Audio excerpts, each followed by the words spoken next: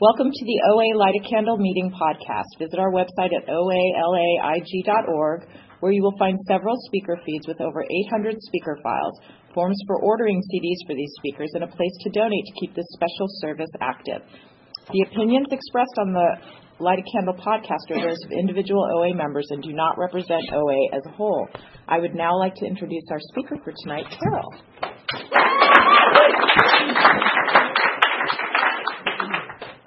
Hi, I'm Terrell. I'm a compulsive overeater. And it's cold. I'm a cold compulsive overeater. I was in Alaska doing a retreat, and it's colder, it seems like. Anyway, I digress. Pass around pictures so you can see the physical ramifications of the body on the body that my disease did. To qualify, my top weight is somewhere around 325 pounds. And I have 39 years of abstinence. So I like to put out there that I'm an opinionated old-timer. So if I start espousing opinions, go, just a lot. It is what it is. I told you, And those of you who are new or returnees, I got 39 years because I just kept breathing. And I didn't pick up. I mean, that's what it comes down to. Right. I'm a hopeless compulsive overeater. I'm an addict. The drug of choice for me is donuts. Actually, sweet rolls, not donuts. I don't pay for holes in my food. It's true. I mean, when I'm in my disease, I never liked Swiss cheese because it was half eaten. That's the type of compulsive eater I am.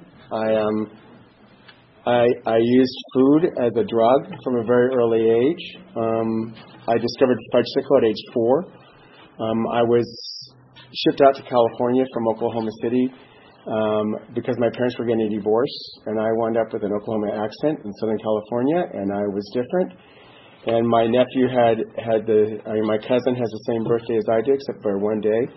And he was celebrating his 5th birthday. I celebrated my 5th birthday. He knew all the kids were there for him. No one knew me, which enforces the different than. Then went back to Oklahoma City, and once again was a fish out of water because all of a sudden there I am with the family changed. I come from this alcoholic family. The disease is rampant in my family. Rampant. Heroin addiction, spending, sexual addiction. My oldest brother is an overachiever, dean of science. Has to get up at 4 o'clock in the morning to work out. That's just, we all found ways to escape the house. That was our main goal, was to escape home, right? So I discovered, like I said, I discovered fudgesicles at an early age, and what fudgesicles did is it made life go away. It made, I could breathe. I mean, that literally was, when I got my food, I could breathe. Even got to the point where, as I got older, if I bought my food and had it in the car with me, I didn't just have to eat it right then and there. I just knew I had my comfort. I had my source of comfort. And, growing up fat, you can see these pictures of me. These are high school pictures. I don't have any fat adult pictures. I've never been a fat adult. That's because after 30, I'm 62, so 39 years of abstinence. You can't do the math. I came in the first time when I was 17. Because life was hell, and I was being berated by my stepfather. I was called Terrell the Barrel. Don't go too near Niagara Falls. Nowadays we call it I was bullied. And then I would come home from being bullied at school, and I would clean the house, thinking that if I cleaned the house, then maybe my parents would stop drinking and fighting, and maybe that would solve the problem.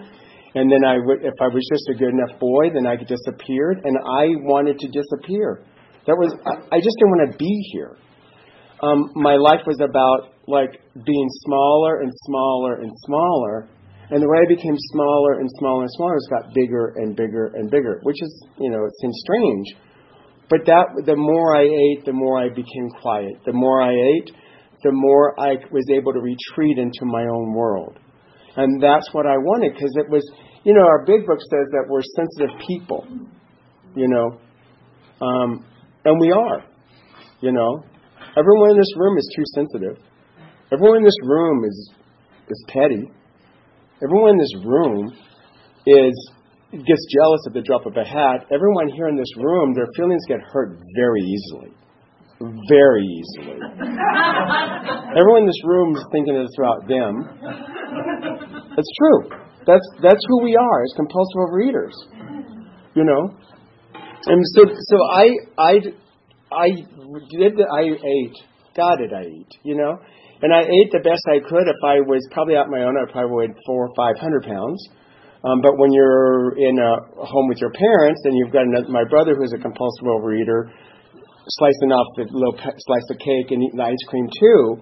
There's two compulsive eaters attacking it. My stepfather, who was not a compulsive eater, would go back, like I was sick 2 weeks later, and go, "What happened to the ice cream?" You're going like, "What do you mean, what happened to the ice cream?" He got ate by two compulsive eater sons that are, they're sitting there taking their turns at the food. My food of choice was dried spaghetti because it was never counted. So what happened? So I came into Overeaters Anonymous when I was 17 years old.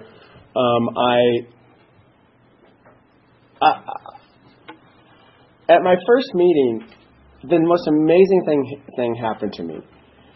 I heard this man say they lost 100 pounds. And what it gave me hope. Now, a 17-year-old boy that's hopeless is a sad thing. But that's what I was. Like I said, I was bullied in school. I didn't have the emotional support. I couldn't come home being bullied from school and go to my parents for emotional support, right? Those weren't the tools that I was given. I was given the tools of, if you want something done right, do it yourself. Don't tell the neighbors everything you know. The devil gets the hindmost. You got to have backbone. Those are the tools I learned. Not like, "Son, what's going on with you? What's happening with you?" So I didn't think I was ever going to be thin. And so I went to my first meeting. This man said he lost 100 pounds, and I believed him. Then he talked about God. I had tried that asshole, right? I mean, I was raised religious, and I used to pray every night, "God, please, when I wake up, let me be thin. God, please have my parents stop drinking and fighting." And I'd wake up the same weight I went to bed as, and my parents still drank and fought, right? So why would I do this thing with this? Like, why would I even go there? Like, I got the gig. And I knew the reason why I couldn't go to this asshole, and the reason why God was being an asshole to me. So I heard God was loving. I also heard God was punishing, but I heard God was loving.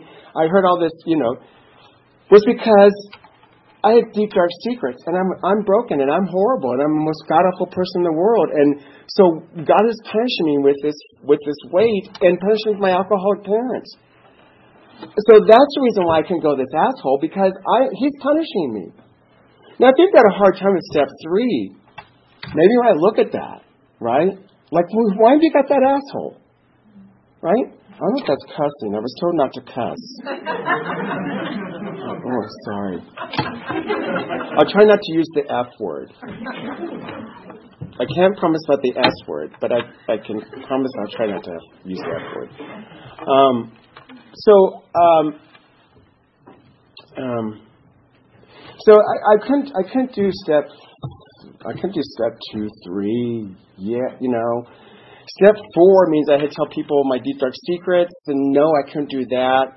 My deep dark secret was that I was gay, and I knew it from a very early childhood. As long as I could, and they started out just want to play cowboys, right? But as I went through puberty, then it was like, oh no, there's other things than just playing cowboy.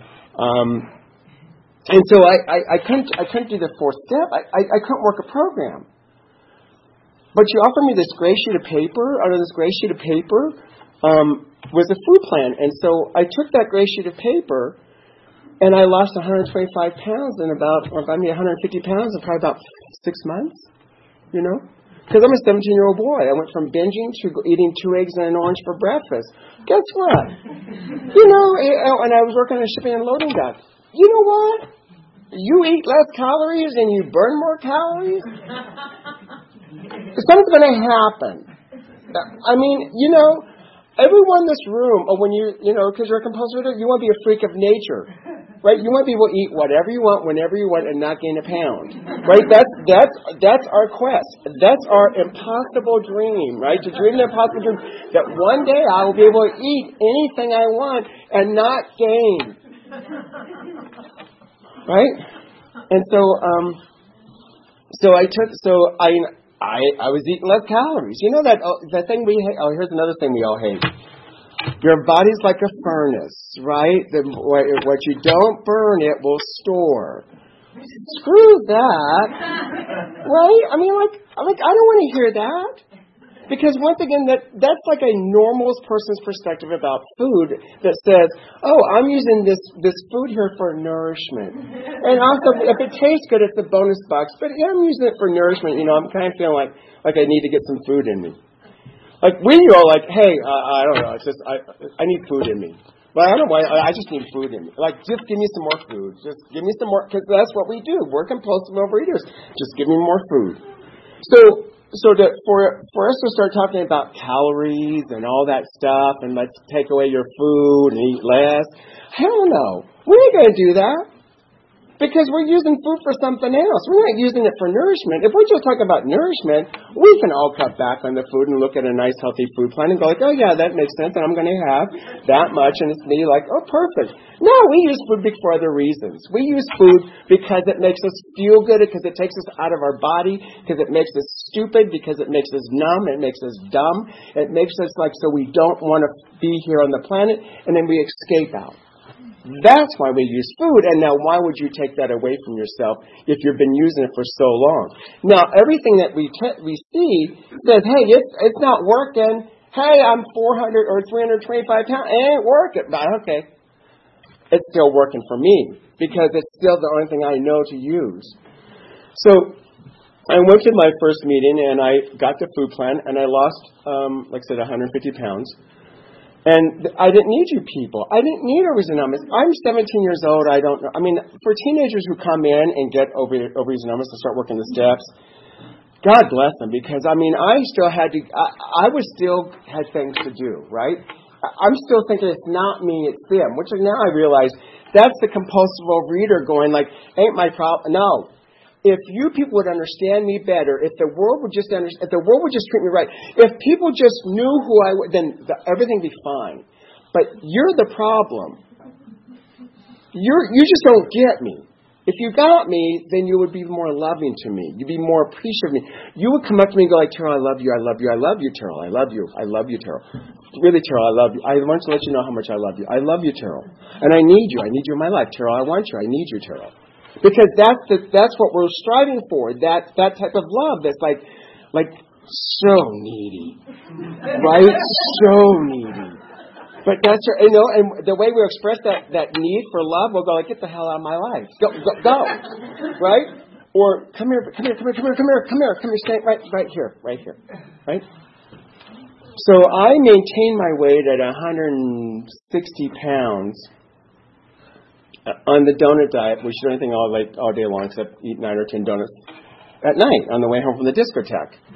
You know, that's what I did. It was the 70s. And I would go dancing, and I mean, I would be in the corner afraid to move my little finger in a dark, crowded discotheque because I knew that someone would walk up and say, "Fat boy, what are you doing here? Look at you. You're too fat. You're too ugly. Go home." I got news for you. At 160 pounds, there's a picture of me on a boat. That's my fin, and I'm as fat as ever here, right? And listen, I'm not ugly. I haven't been ugly. I mean, since I've been an adult. But I was afraid to move my little hand because I knew that someone would walk up to me and go like, "Look at you. You did it all wrong." So I'd stop and to deal with all this horrible rejection I felt at the discotheque, I would stop and get 9 or 10 donuts on the way home, right? Never a dozen, because if you order a dozen donuts, it makes you a compulsive overeater. So you eat 9 or 10. right? You get 9. We all have those rules, right? I didn't do that. Or if I did this. Well, I never puked to get rid of food. Because I didn't want to, right? It's not because it wasn't like, let me try that path.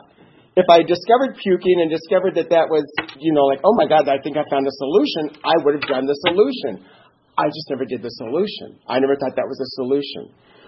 But I did discover the wonderful world of not eating. Because you folks said the first time around in Nobody's Anonymous, because the first time around I was going to a meeting a week just for moral support. Anyone ever just show up to meetings once a week for moral support?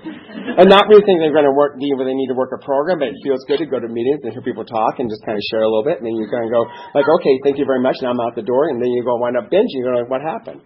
Well, what happened is you don't work a 12-step program. You could do a lovely meeting visit. Yes, we all love lovely meeting visits. I call that being a tourist. So the first time around, I was a tourist. I just stopped by at Nobody's Anonymous, and I got weight loss. Well, I got what I wanted, right? So who needs that other stuff? But I did hear one thing, and it said, Charles, you said it's not the 100th bite that puts the weight on, it's the first. So I discovered you don't take that first bite all day long. You're safe from food, right? Safe from food. Now, I know I see people are shaking their, nodding their head.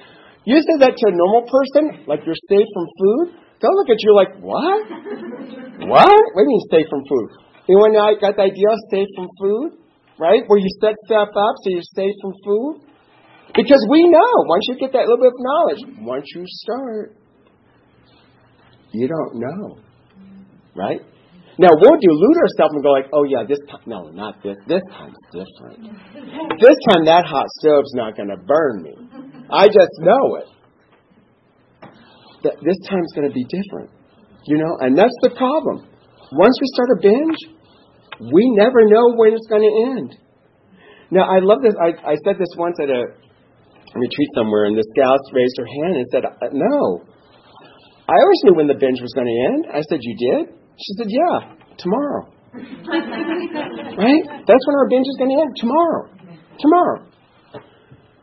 So what happened was I was maintaining my weight at 160 pounds on the donut diet and being crazy because, being afraid of everything and just, dying on the inside. But I was thin, wearing small shirts, which the seam was up to here. Wearing a size 8.5 shoe, even though I'm a size 10.5, because I got to be small.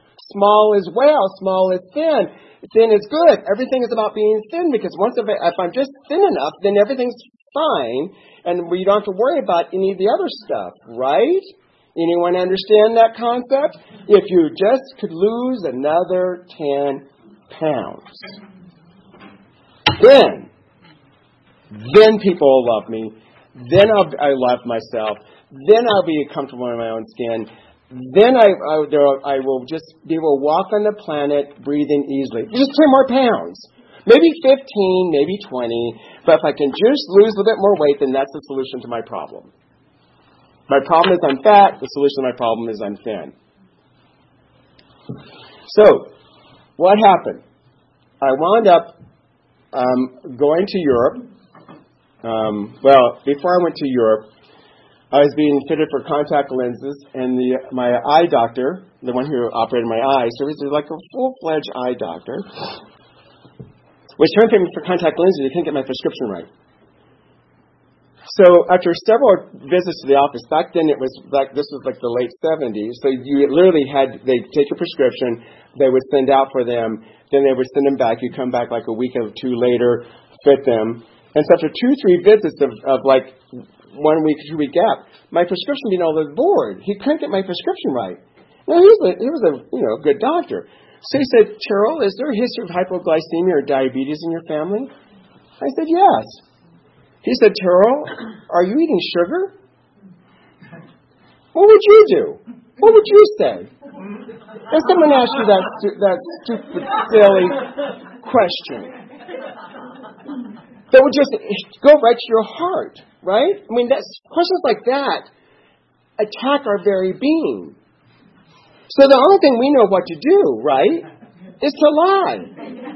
Right? That's what we do. When people ask us about our food, we lie because we are not comfortable with our own food because we know we are broken there. So I lied.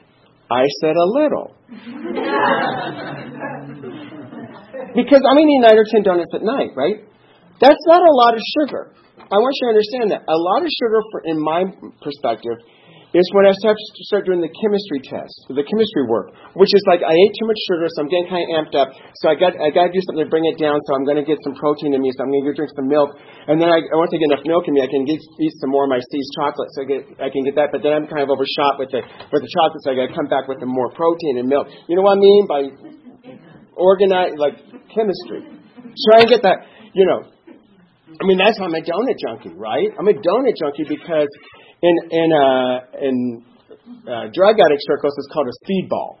You take heroin and you take crystal meth and you mix them together. First time I heard this, I said, why would you do that? That's two opposite ends of the spectrum. This addict said, no, it makes you level. Makes you, So sugar gets me too amped up. Flour makes me lethargic. All I want to do is just take naps if I eat a loaf of bread, because I don't want to eat a slice of bread means. So then I go so then it's like if I can take two of them and put them together and throw in some hot grease, pull it out, put a little bit more sugar on it, we're talking.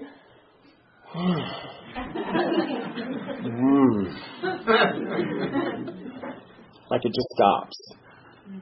I take a bite of it and it stops. I get that warm glow. Right? You know that warm glow? Anyone ever had a warm glow when you get that first bite? Yeah. Our literature says don't think about that. Think about that happens after that. So what happened was, so he said, Terrell, if you do not stop eating sugar, be blind within a year from either diabetes or hypoglycemia. I then put on 30 pounds in 6 weeks in Europe, binging my way through Europe. And that's nothing I knew what to do because I was alone. I was in total fear. I didn't know what to do. All I knew was to go back to my old friend of food, and I ate my sugar. And as I was binging my way through Europe, I remember thinking, I can still see. When things start to go gray, that's when I'll stop. And that is where this disease will take me. So if you don't think it's a disease concept, go eat some more. And try to stop. Right? Go eat some more. Because it says in our literature, John Barleycorn's our best advocate. There is nothing I can say that can convince you that you're a compulsive overeater unless you've been bitten or been beaten up. Now, I can tell you my experience. I can tell you my story. Just say, oh, you didn't try that yet? You didn't say out loud in your head? If I don't, once my eyesight starts to go, then I'll stop eating sugar. You don't go like, I didn't eat a dozen donuts. I'm not a compulsive overeater. Well, I'm not 300 pounds yet, so I can still handle this stuff. Yeah. Oh, I've still got my job. But I may be underemployed because my boss doesn't appreciate me and understand me. And all my coworkers, they just don't get it. I'm being so nice to them. Why don't they understand me? How much I've sacrificed for this job, and they're not being appreciative. Right? That's who we are as compulsive eaters. That's who we are in our disease. What this program is about is a program for living. It changes the way we think. So I had to come back to Overeaters Anonymous and let go of old ways and old ideas. I had to change. So I came back to Overeaters Anonymous in 1978 in this fall after being in Europe. And I got abstinent. I got a sponsor. I would start working the program. I was going to meetings. And then I went to my sponsor in December of 1978 and said, Paul, I'm sick and tired of going to these rooms full of fat-ass people. I'm sick and tired of being told what I can and cannot eat, what I can and cannot eat. I want to be out dancing with the boys in Palm Springs on a Friday night. I want to be spending some damn meeting at Cedars-Sinai Hospital. And I'm done. I had lost my weight. I was back to my goal weight. And I didn't need you people anymore. Do you understand? I don't want to be a compulsive overeater. To this day, I do not want to be a compulsive overeater. I could find spiritual growth other ways. I could find peace and contentment and meditation other ways. But as I've been told many times, if you want fair, go to Pasadena. You don't come to Overeaters Anonymous to be social, to be friendly. You came here to save your ass. Hopefully that's not cussing either. And that literally means that I am here because if I don't, I will die. Food was going to kill me. You folks told me when I came in to eat is to die. To eat is to die. I said, no, I just came back from a binge and I'm not, no. To eat is to die. First the spirit goes, then the body goes. And you will die from this disease. Now, it's a insidious disease that would be slower than normal. It means that you will be a little nick at a time. But each one of those nicks hurts. And sooner or later, those nicks don't hurt as much. But you're still bleeding to death. So this disease will kill you. This is a deadly disease. If you do not believe it, look around you. Pick up the newspapers. Anyway, if I'm a little preachy tonight, I don't know why, but so be it, So, on January 5th, 1979, I broke my abstinence on 2 pieces of toast. And that's my last binge. Because when I ate those 2 pieces of toast, I saw the donut stand, and I was going to go get my donuts. It was a new donut stand. I'd never been in that donut stand before, but I knew the donut stand. It was pink inside. It had that warm glow that donut stands have. And I knew there was an old woman in there working behind the counter who was be like my grandmother's love. And I got scared. Because you folks said the door will always swing out. We never know if the door will swing back in. And so one more time I had stepped out and did not know if I could get abstinent again. So I went to bed and I started crying and I said, God, please help me. I cannot do this one more time. I cannot do this one more time. Please help me. And on January 6, 1979, I got up and been abstinent ever since. My abstinence is no sugar and no flour. And for the first 18-something years, it was 3 meals a day, nothing in between. This is, for me, what I meant when I said I cannot do it one more time. It wasn't about weight gain. I had maintained my weight with the donut diet. And God bless the newcomers, because this newcomer came to me once and said, Terrell, if the donut diet worked, why'd you stop? And let me tell you the reason why I stopped. That donut diet stopped. It's because it was beating me up. I was hating myself in constant fear of what you thought of me. And I needed to die. And I continued to eat my donuts so I would die. Because that's what I was trying to do. I was killing myself slowly. When people ask me what my abstinence is today, it's like I don't kill myself with sugar or flour. Right? I don't kill myself with sugar or flour. So now, this program has to rework the way I thought.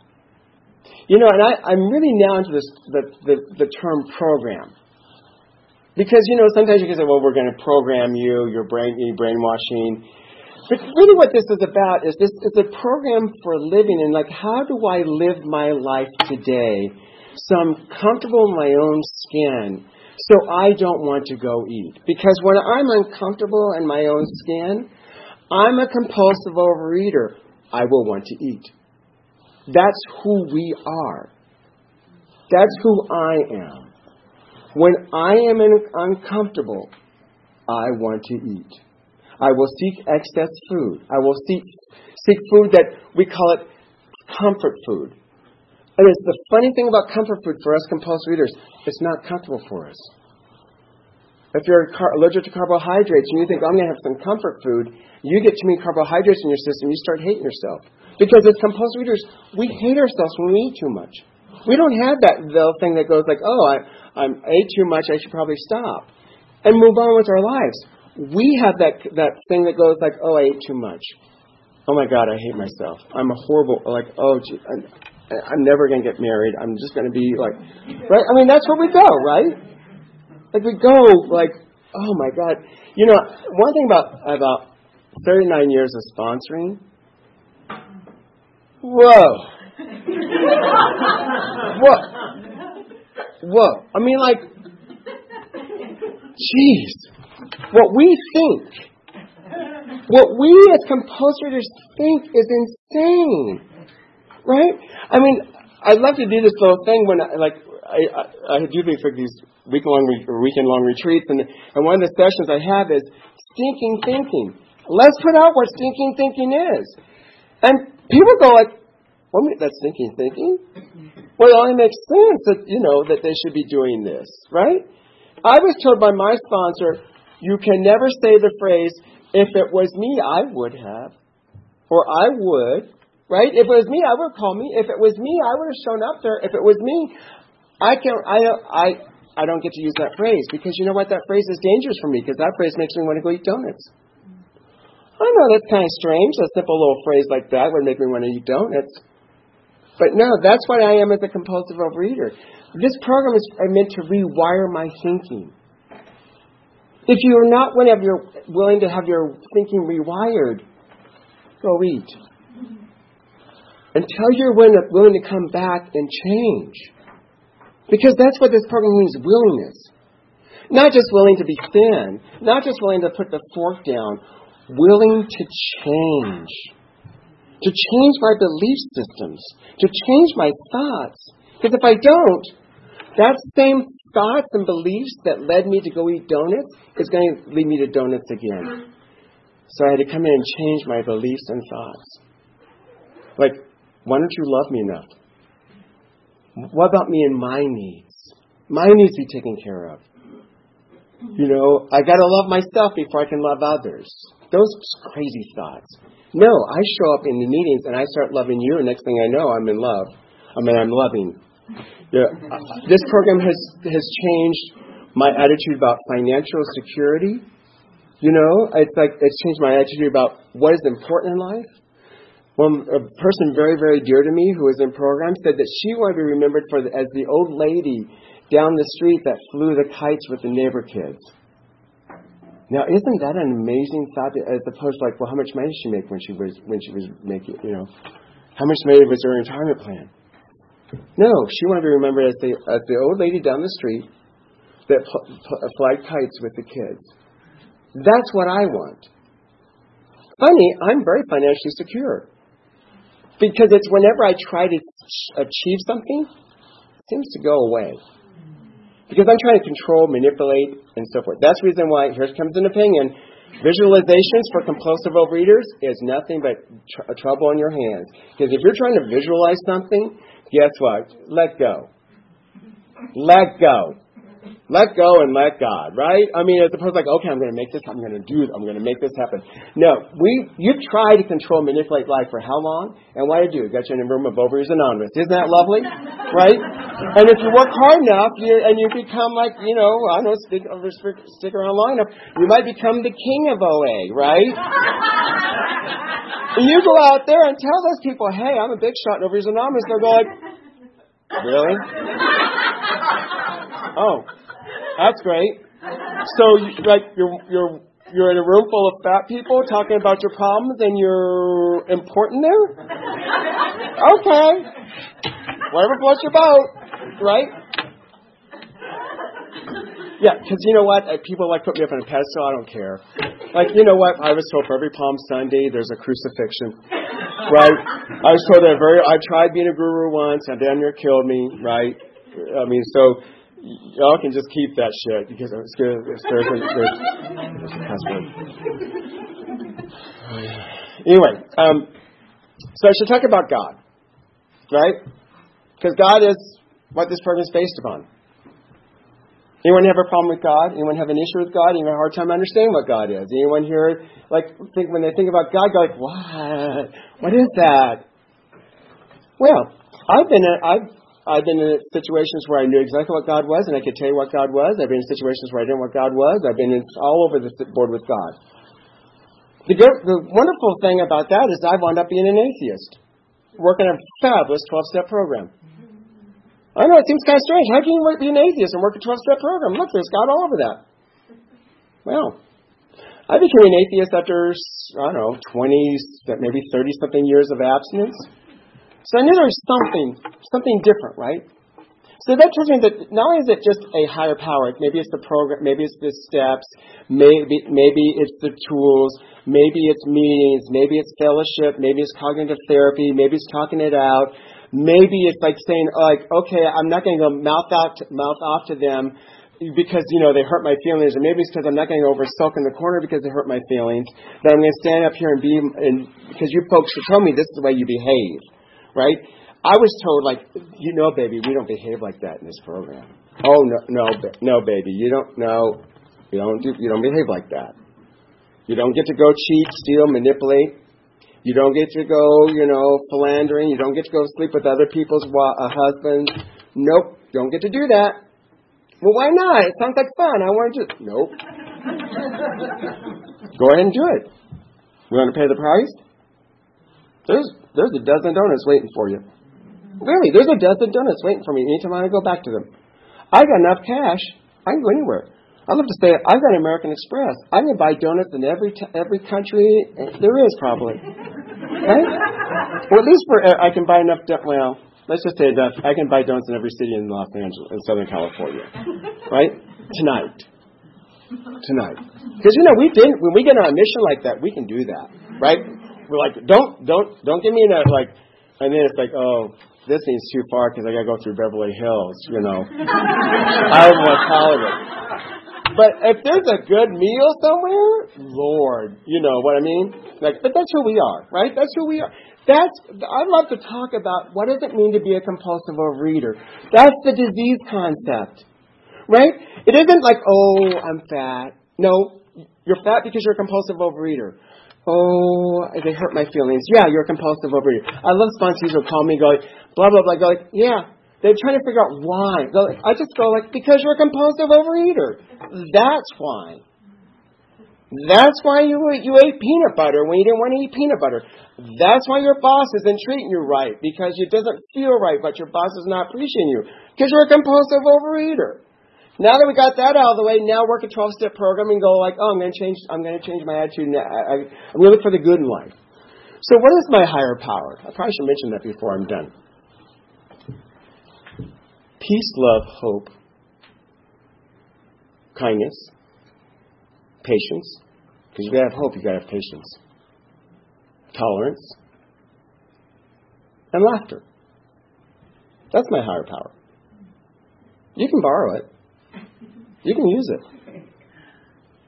Peace, love, hope, patience, kindness, acceptance, laughter. Live your life based upon those principles. Have you turn your will and your life over care of a higher power? That's tangible. So that when you live your life today, be loving.